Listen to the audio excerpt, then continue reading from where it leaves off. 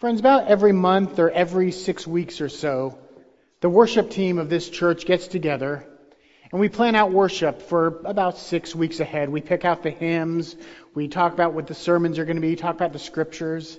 And I usually come into that with a list of scriptures and a vague idea of what the sermon is going to look like. It's not formed at all. Sometimes I'm talking it out during the meeting.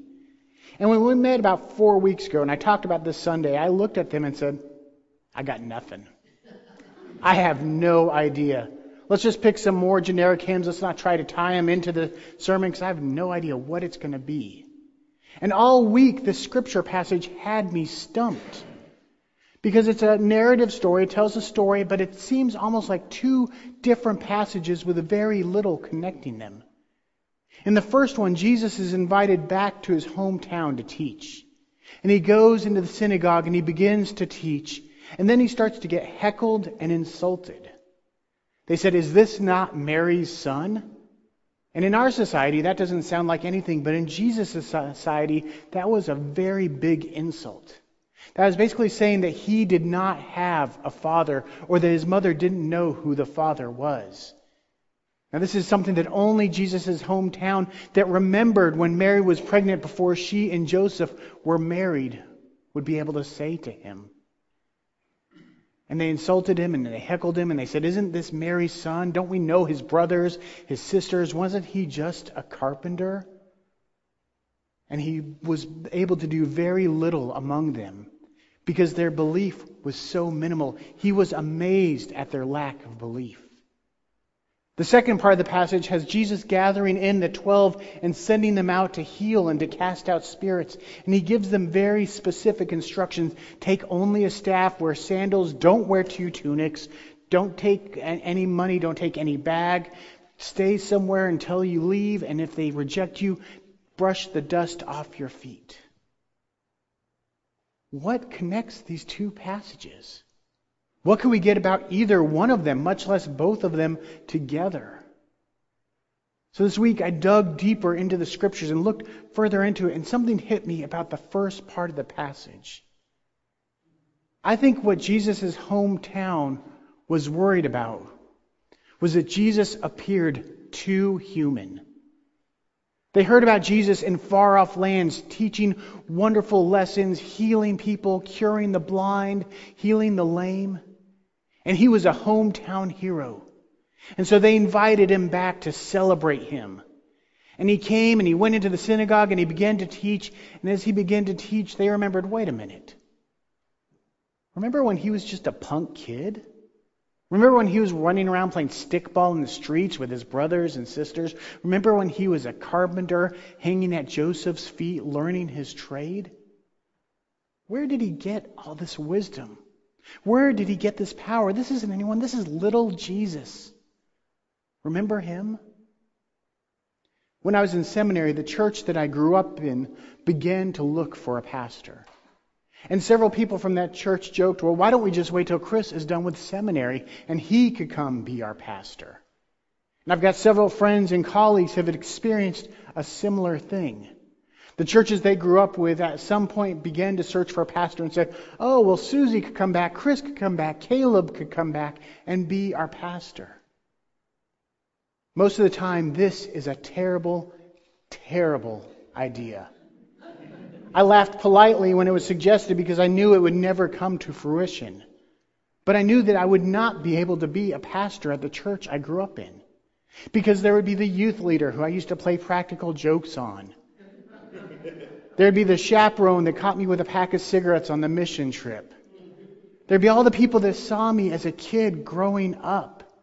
And they wouldn't be able to take me seriously as a pastor or as an adult because they remember me how I was. These churches still remember little Chris or little Susie and can't take them seriously as a pastoral authority. And I think this is what Jesus is experiencing. They remember Jesus the child, Jesus the awkward teenager, Jesus the young adult learning a trade, and they see him as too human.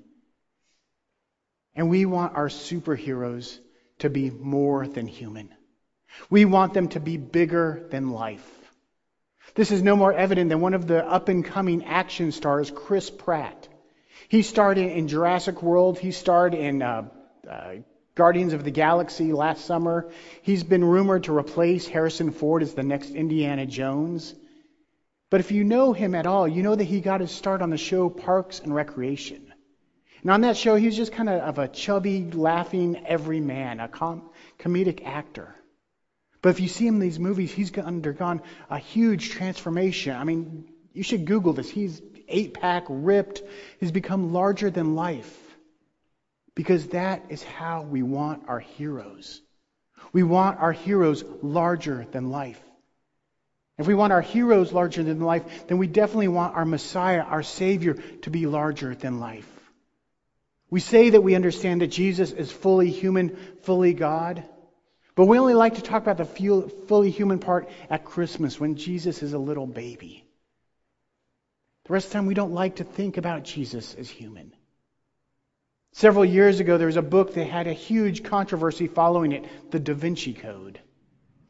And the controversy came because this work of fiction theorized that at one point Jesus had gotten married to Mary Magdalene and had a child. So what? I mean, it's fiction, so it's not true. It's in the writer's imagination. But if it were true, I don't understand what the controversy is. It isn't like Jesus had a child out of wedlock. It's not like Jesus was a deadbeat dad. Jesus got married and had a child. Something that millions of people have done over the millennia. It's a perfectly human thing to do. And I think that's the problem. It was too human. And we don't like to think of Jesus as too human. But it's essential we do so. Jesus' humanity is important for many different reasons. Jesus' humanity is important because it's vital to how we understand the salvation that He offers. When we sin, we create a gap between ourselves and God. And this is a debt that only God can pay. But it's a debt that is humanity's to pay. So God can pay it, but shouldn't. Humanity should pay it, but can't. So it takes one who is both human and God to pay that debt. And in that way, Christ, who is both human and both God, is able to forgive our sins, is to bridge that gap between ourselves and God. And some of our most powerful passages from Scripture come when Jesus reveals His humanity. We see Jesus tempted in the wilderness. We see Jesus weeping at the tomb of His friend Lazarus. We see Jesus on His knees in the Garden of Gethsemane saying, "Lord, please take this cup away from me." And we see Jesus on the cross crying, my God, why have you forsaken me?" I think the most important reason why we remember Christ's humanity is because we have a Savior who is like us, who has walked in our shoes, who knows what it's like to be human. When we're faced with temptation, when we're faced with sin, we remember that Christ, our Messiah, was also faced with temptation in the wilderness. When we mourn, when we grieve, when we suffer sorrow, we remember Christ weeping at Lazarus' tomb. When we hear God calling us on a path, and we don't want to follow, we don't want to listen, we remember Christ praying, "Lord, take this cup from me. But not your will, but mine. But not my will, but yours be done." And when we feel alone, scared, vulnerable, afraid, we find comfort in Christ's words, my God, why have you forsaken me?" Friends, Christ is fully human, and in that, we have a Savior who has walked where we walk. He doesn't lead us blindly, but leads us to places that He has been. And I think that's what connects the first part of this passage to the second part of the passage. In the second part of the passage, Jesus sends out the disciples in twos, and he gives them very specific instructions on what they can take and what they can't take. And then he says, if you go into a house and they will not hear you and they reject you, shake the dust off your feet and leave. Jesus gives them instructions on how to deal with rejection.